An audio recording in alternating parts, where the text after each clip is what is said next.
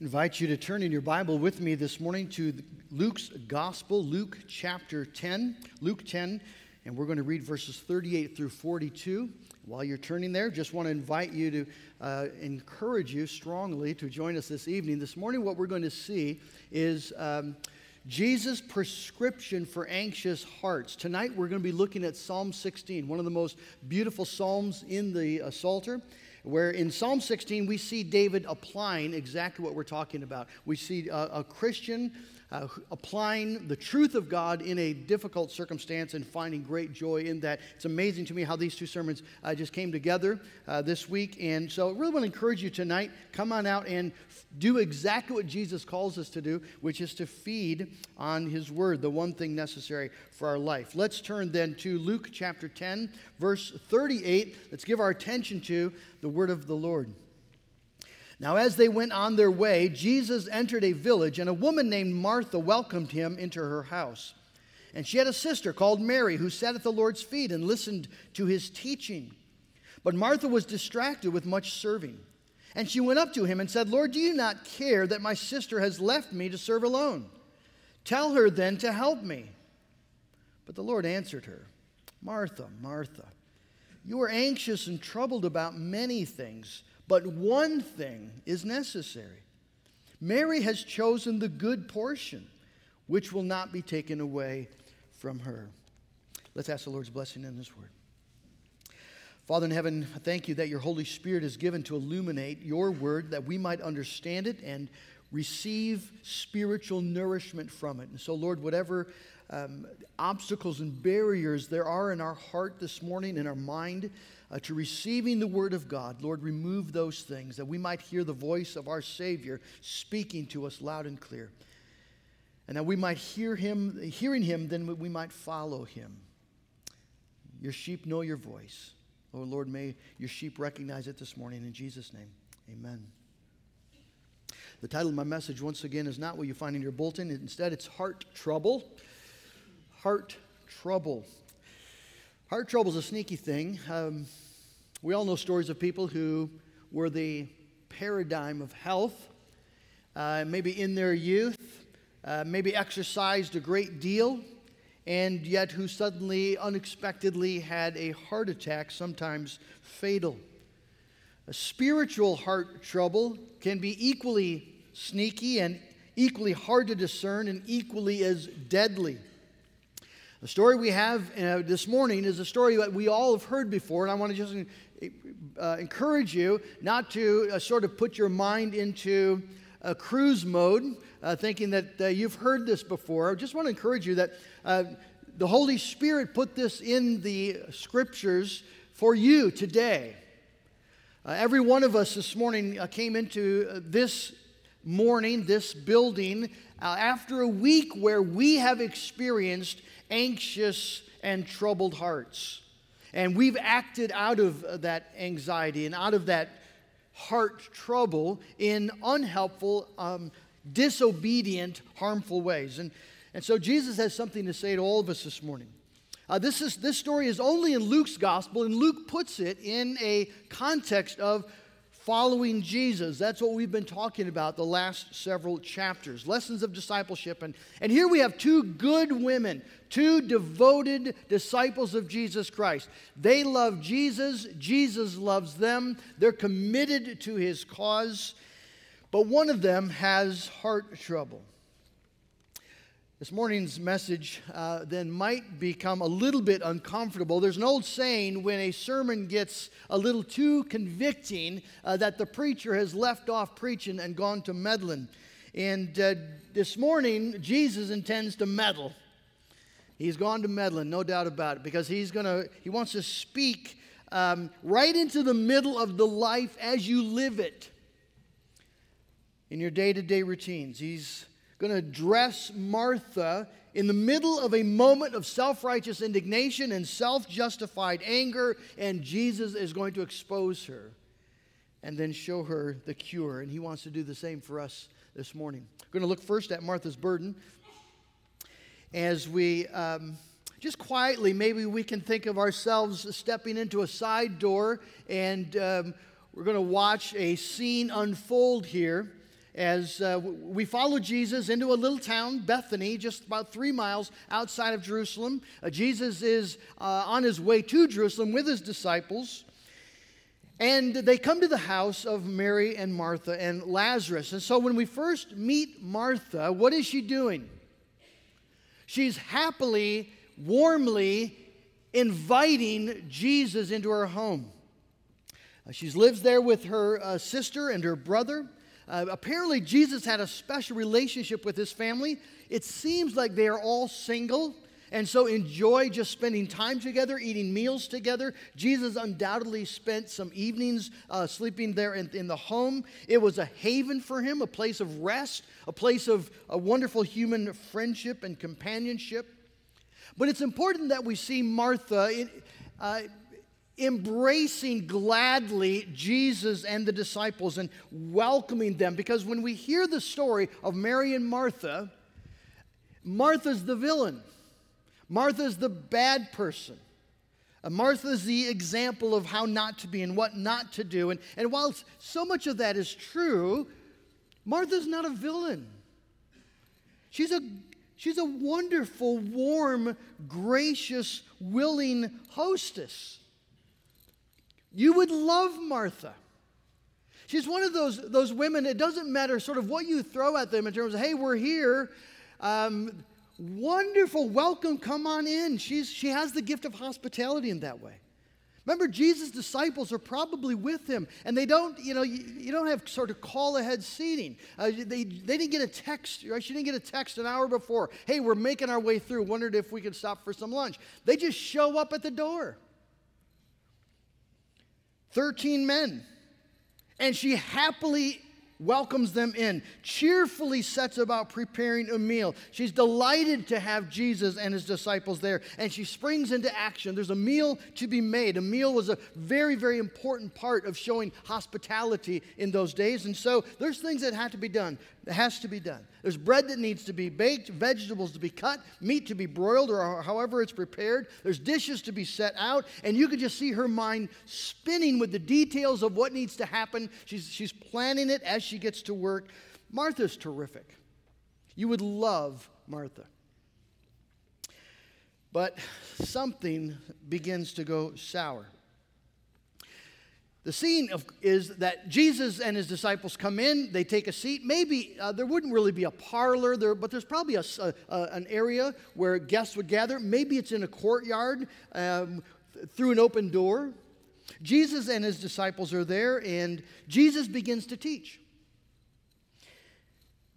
And that begins to present a bit of a problem, because Martha wants to listen to Jesus. Notice she's distracted with much serving. Distracted from what? Well, distracted from what she really wants to do, which is she wants to listen to Jesus. She loves Jesus. She's never heard anyone like Jesus. Something about what Jesus says and the way he talks just nourishes her soul. And so when Jesus is there, she wants to hear him talk. She wants to hear him speak. And so she's trying to do that. She's trying to listen to Jesus and prepare a meal at the same time.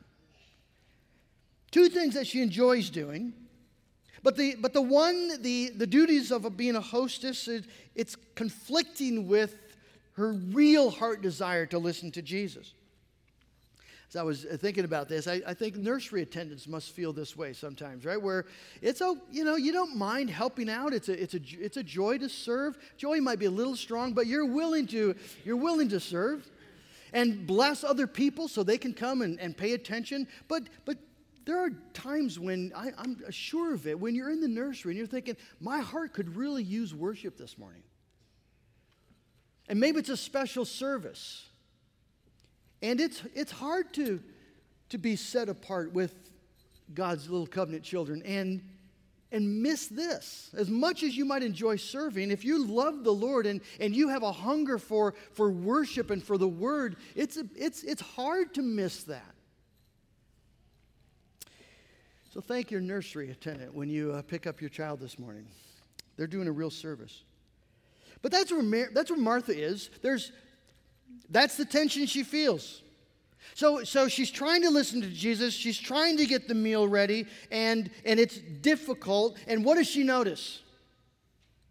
She notices Mary sitting at the feet of Jesus, enjoying the teaching of Jesus, and doing absolutely nothing to help with the meal.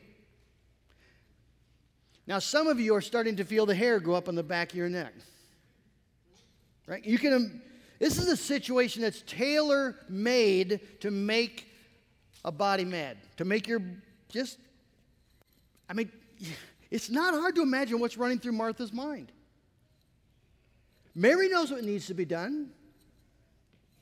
It's not rocket science. Meals don't just magically appear. You can't call Jimmy John's. There's work that has to be done, and it's important work. It's essential work. This is providing hospitality for Jesus. Mary knows what needs to be done. And it's Mary's home as much as Martha's home. The responsibility is just as much Mary's as it is Martha. But Mary clearly doesn't care. I mean, that's just patently obvious. She does not care what needs to be done. She does not care that Martha is frantically trying to get a meal ready. She doesn't care that Martha would like to be in there sitting at the feet of Jesus too. So what gives Mary the right, you see, to abandon her duties? What gives Mary the right to assume it's perfectly okay to leave Martha do all the work? You see, it's the injustice that got to her. It's the injustice of it. It's not right. It's not fair. Man, I tell you, I get worked up just thinking about it. You've been here, and you can delineate clearly the nature of the injustice. In fact, you're running the injustice through your mind as you're slamming pots or pans, or as you're angrily doing the duty that you're supposed to be doing. But you see, what gets her maybe even more, nobody seems to notice. It's like, here's this gross injustice being played out right in front of everyone's eyes, and nobody notices. Why doesn't somebody nudge, little Mary, sweet and mild, and say, why don't you get yourself into the kitchen? But nobody does. They're all just in there listening to Jesus, laughing if he says something funny, nodding when he says something true. They're just feeding their souls, utterly oblivious to the injustice being done to Martha. And so you just expect, right? I mean, it builds and it builds. You've been here where you're thinking to yourself, it's not a big deal. I can do this. It's okay. But it just builds, it builds, it builds, and finally something's going to come out. And it does. And it's usually in a circumstance like this, when it does finally boil over, there's just this really awkward, wow, where did that come from? And so you can imagine, Jesus is teaching, the disciples are listening, Mary is sitting there sweetly at his feet, and finally, suddenly, out of nowhere, Martha, Lord, do you not care that my sister has left me to serve alone? It had to be a little awkward. You see, it's not a question. It's not a question. It's a rebuke. Martha, a woman, is rebuking Jesus, the teacher, the rabbi, the master, for failing publicly in her home. Now, why is she so upset with Jesus? Why doesn't she rebuke Mary? Mary, hello, work to be done. Or just, right, some way, pointing out, getting Mary's attention. She doesn't do that. She rebukes Jesus. Why Jesus? Because it's Jesus' apparent lack of concern that's most painful to her. She didn't expect this of Jesus. She's grieved by his apparent willingness to allow Mary to sit right there in front of him. It's not that he doesn't see her. She's right there. And he doesn't say anything. Lord, don't you care? See, that's the question. I mean, it would have been one thing if Jesus at least would have noticed what Mary wasn't doing and what Martha was doing. If Jesus could have just said something, could we just thank Martha for a moment for how hard she's working? I mean, that wouldn't have been the perfect solution, but it would have been something, at least to be acknowledged. But nothing like that happened. So she's just ignored, and it hurt. And there's no way she could talk herself out of it. If it had just been a group of men, she probably could have just said, well, let them do their thing, and if Mary wants to be part of that, that's fine.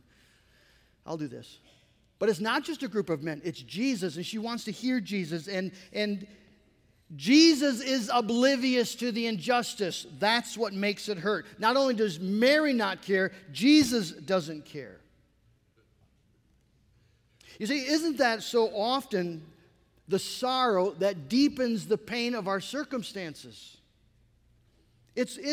It's hard enough to suffer the sorrows of a disease or the daily injustices you might face or difficult trials of one sort or another. We experience all the hard things that are common to men and women in this broken world.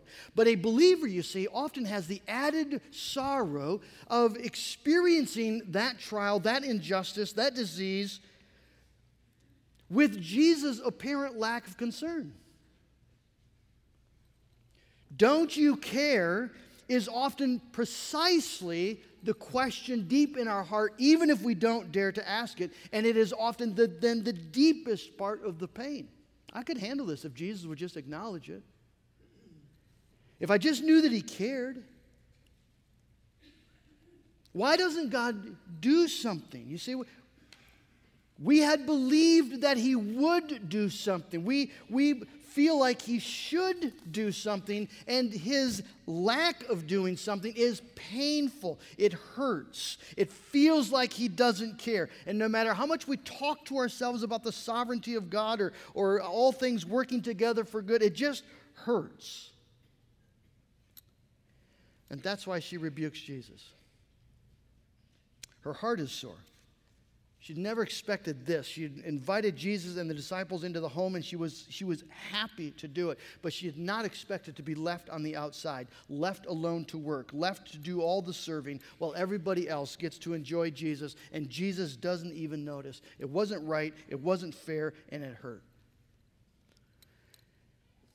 And so she follows the rebuke with a command. Tell her then to help me. Now, it's generally not a good practice to order the maker of the universe to do stuff. Right? I can imagine in heaven someday sitting down and having a good laugh with Martha about this one. But you see, it's very normal, isn't it? It's very, very normal. We're generally more subtle about ordering Jesus around. Our ordering God around often takes the subtler form of grumbling and complaining. But the hard fact is, you see, that we do feel comfortable doing just what she did, letting God know what he ought to be doing, how he should be ordering our affairs, pointing out areas where he's failing to meet our expectation. And oftentimes we do it simply by justifying our lack of love, our lack of joy, our lack of peace. If God wants me to change my behavior, then maybe he could change some circumstances. And it feels perfectly justifiable. It's an awful thing to do, But we do it just as easily and thoughtlessly as Martha. And we have to just acknowledge that if this world were ordered by simple justice, this is the part in the story where the ground would open up beneath Martha's feet and she would drop and be swallowed alive. She's rebuking and giving orders to the second person of the Trinity and saying to the one who gave up all the glory of heaven to come and give his life as a ransom for people who deserve nothing but hell, and she's charging him with not caring. You see, it's just rotten. She's telling the King of Kings, the Lord of Lords, what he must do to satisfy her agenda. She's building, you see, a rival kingdom to the kingdom of God. A kingdom where she's Lord, she's the determiner of what is right and just, and she gets to order people, even the Son of God, to do what she believes ought to be done to get her way. It's not a little sin. It is a gross sin. If she would have pulled this stunt in front of one of the puny potentates of men, if she would have gone to ugly little Herod, who's the ruler over Judea, or tried this in front of the emperor of Rome, do you know what would have happened? Instant death. Instant death. But this world is not run by sinful, puny little potentates. It's run by the living God. It's God's world. And in God's world, you see, does not operate according to pure and simple justice, at least not immediately. Our God is a God who delights to show mercy, who's rich in mercy. He overflows in compassion. He abounds in love. He lavishes kindness to the least deserving. And we see this beautiful, beneficent character of God in Jesus' response to Martha. Because instead of doing what he could have done and what simple justice would have required he do, he says, "Oh, Martha, Martha, you are anxious and troubled by many things." It's good to stop here and look at what's happened. Look at the room. Look at the debris, the emotional wreckage all over the place, and say, how in the world did we get here? How did such a good event and such good intentions end up in such a train wreck? Well, Jesus points to how we got here. Martha's anxious, troubled heart. She's anxious and troubled about many things. She's got to get the meal ready. She's got to get the bread on, and the vegetables need to be cut. And she wants to hear Jesus, and the hour is getting on, and she's really troubled by Mary's failure. And it makes no sense to her that nobody notices, and it really wounds her that Jesus is not concerned. Just anxieties and troubles and issues. It's just all over the place, full of it. And see, if you would have asked Martha, what happened? She would have said, well, do you see Mary? Do you see what she's doing? Do you see what she's not doing? Do you notice the absolute disregard that every man in that room has for what I'm going through? You see, that's what she would have pointed to. Jesus says, no, the problem is not the circumstances. The problem is the mess in your own heart. You have an anxious, troubled heart. There's no peace inside. Now, again, we all know what that's like. In fact, maybe you've done that recently. You've set out to do something good for someone, the best of intentions. You wanted to show a kindness. Maybe you decided to have a special evening with your spouse, and from the get-go, it just didn't quite grow right, and at the end of it, you wondered why you even made the attempt, and it seemed like just good money thrown down. Right? Oh, boy, we could have just stayed at home, saved ourselves $50. How does it get there? You sign up to do some volunteer duty at church, and you generally desire to do it. You want to do it. You're glad to do it. But in the midst of doing it, it just feels like you're doing it alone. Nobody notices. You never get a thank you.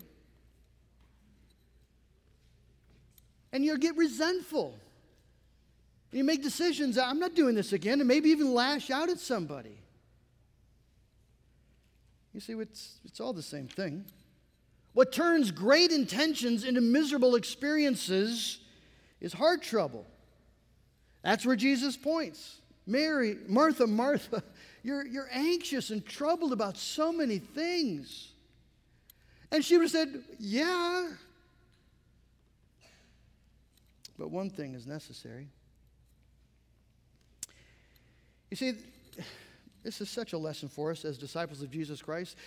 We tend to think of discipleship as involving big things and big decisions and important things, like what are you going to do for a career and being holy, putting away sin and standing for what's true and being a good wife and a good father and a good friend and a good child and it's all these big categories. And Jesus is saying, if you want to follow me, you have to deal with right here. All those little assumptions that you so easily make and so quickly justify as perfectly okay. Remember James 4. What causes fights and quarrels among you?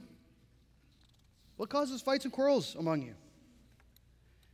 Is it not this, that your passions, your desires, your epithumia, these strong things that you feel strongly, you want a certain thing, and it's a good thing. You just want a better marriage. You just want a better friendship. You just want obedient kids. You just want understanding parents. You're not asking for the world.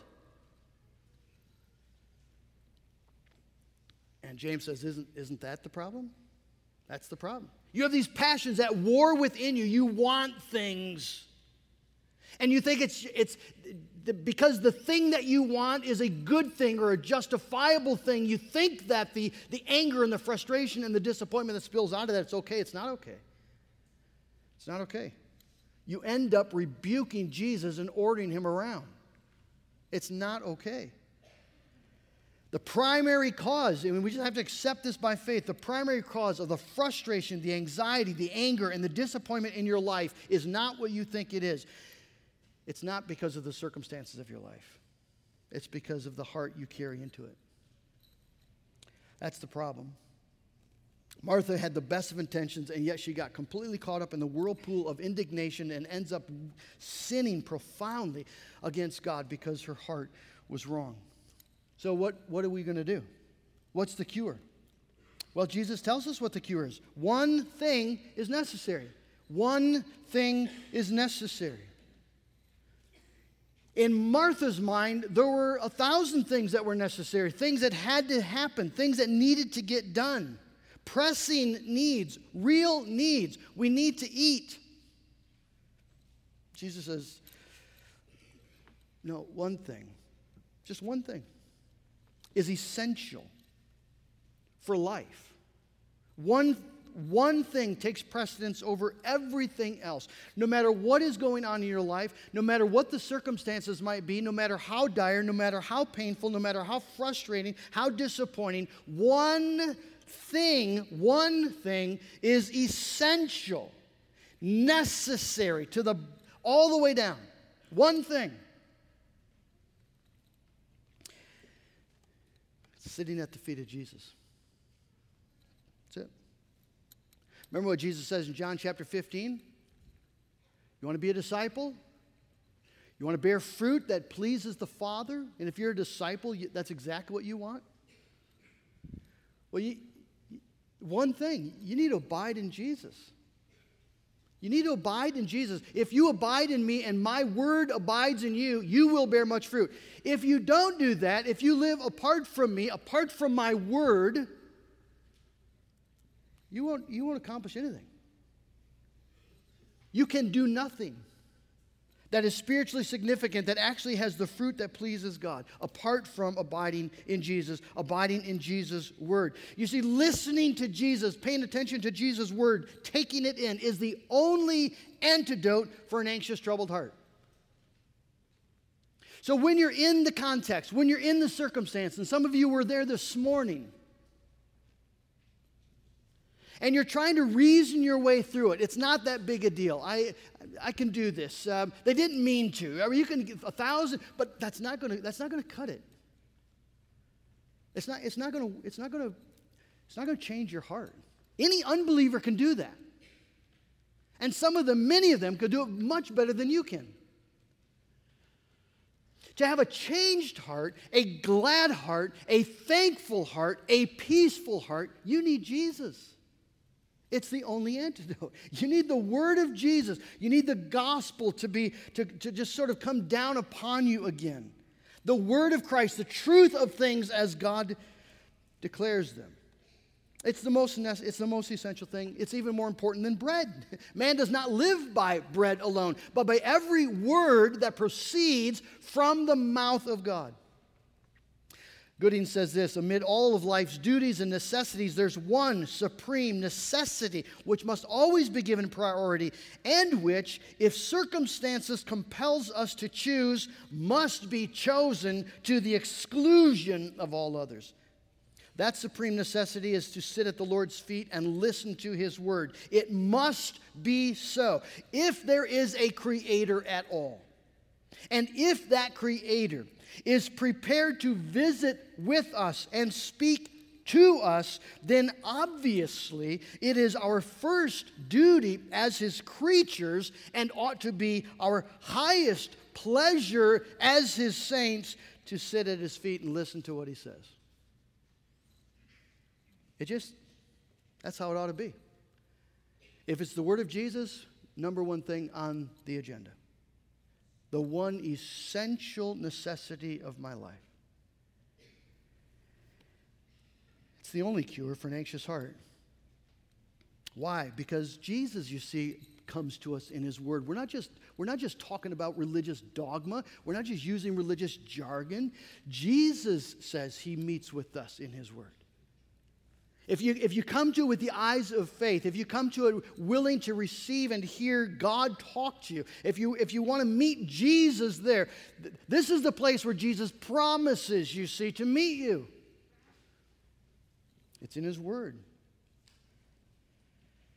We meet Jesus there. Ryken says Jesus is the perfect antidote for all the unattractive attitudes that poison our service. His gospel is the cure for our distraction as we're drawn into the beauty of his grace. Even this morning when you heard Amazing Grace, how sweet the sound to save a wretch like me. Didn't you just sense the peace coming to your heart, to your soul? His grace has brought us safe thus far. How did you get this far? It's all grace. How are you going to make it home? It's just grace. Always grace.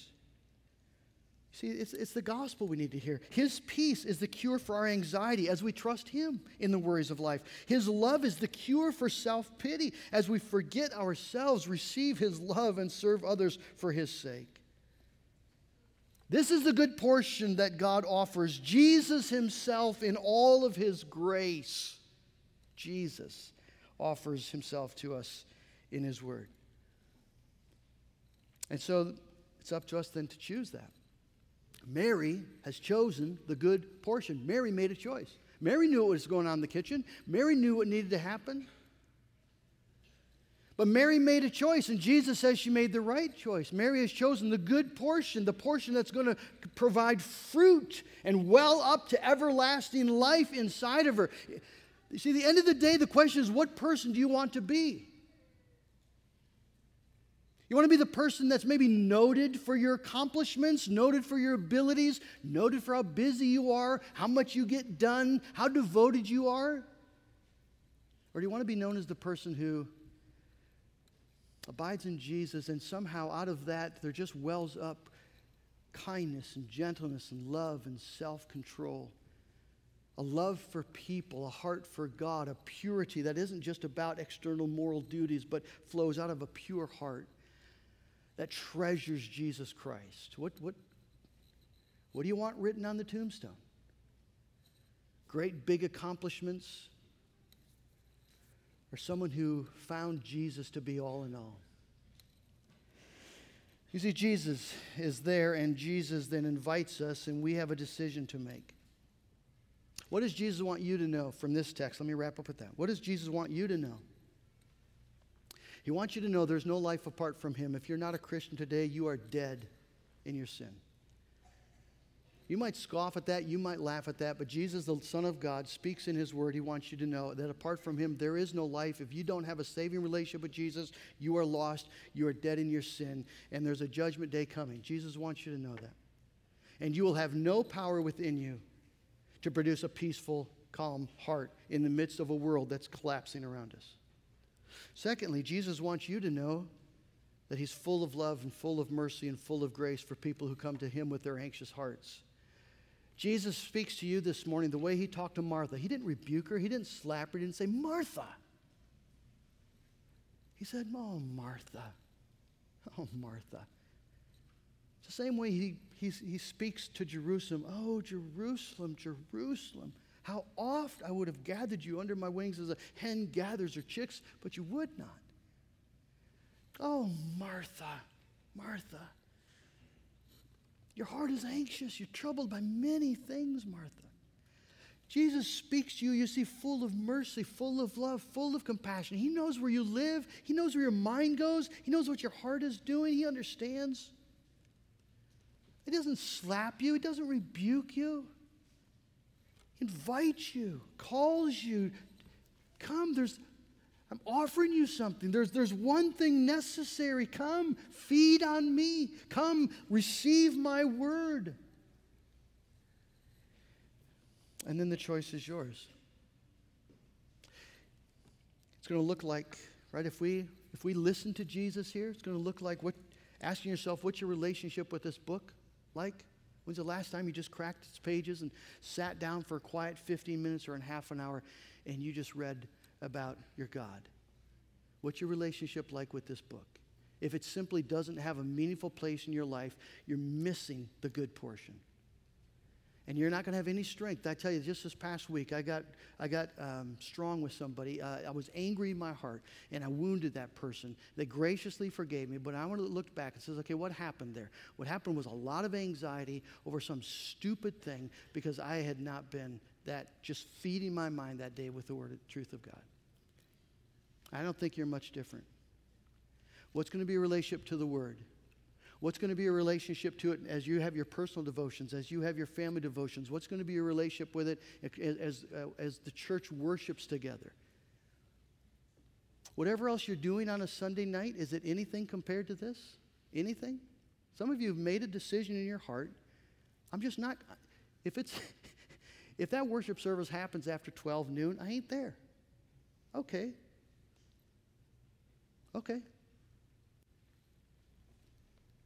Mary chose the better portion. We're busy people. I understand that. Jesus understands that. And he calls us to account. There is a good portion to choose. Gooding says this, and I'll wrap up with this. Life's affairs will not automatically sort themselves into a true order of priorities. Your life isn't just going to suddenly wonderfully fall into place. Somebody won't come to you and say, now's your time for private devotions. I'll take care of the kids. You just go have your moment. That's not going to happen that way. If we do not consciously insist on making sitting at the Lord's feet and listening to his word our number one necessity, notice not just our priority, our necessity. 1,001 other things and duties, and I would add entertainments and pleasures, all claiming to be prior necessities, will tyrannize our time and energies and rob us of the good portion of the gospel. I've allowed myself to be robbed far too often of the good portion of the gospel. You've allowed the same thing. Let's confess it as sin. Let's listen to our Lord and make the one thing necessary the top priority. May God give the grace. Amen. Oh, Father, we come in Jesus' name, and we confess, Lord, all the anxieties and the troubles and distractions and frustrations and impatience of our hearts, where so often we do not look any different than our unbelieving neighbor. We go to church, and they don't, but in the day-to-day details of life, we respond to hardships and heartaches and disappointments in the same way. And it's sin. And we've charged you with wrongdoing, and you so graciously have forgiven us. Lord Jesus, we live in a culture that is doing everything in its power to keep us from the one thing necessary. We have an unholy trinity of evil, the world, the flesh, and the devil, doing everything in their power to keep us from the words of Jesus, to keep us from sitting at his feet, to keep us from receiving the life and the peace that only comes as we meet with Jesus. And we've been blind to it. We've gladly, willingly allowed our enemies to have their way. And so we can just confess it as sin. Father, I pray for every man, woman, and child here that we would hear your voice and your word. One thing is necessary, it's essential, non-negotiable to life, to sit at the feet of Jesus. And may that one thing direct us in the choices we make with what we do with our time. May that one thing motivate us as we trust your promise, that as we feed on your word and as it abides in us and we commune with you day by day, you will bring forth fruit more than we could have ever imagined that glorifies the Father. And so, Lord, that's our prayer. That's our desire. We pray in Jesus' name. Amen.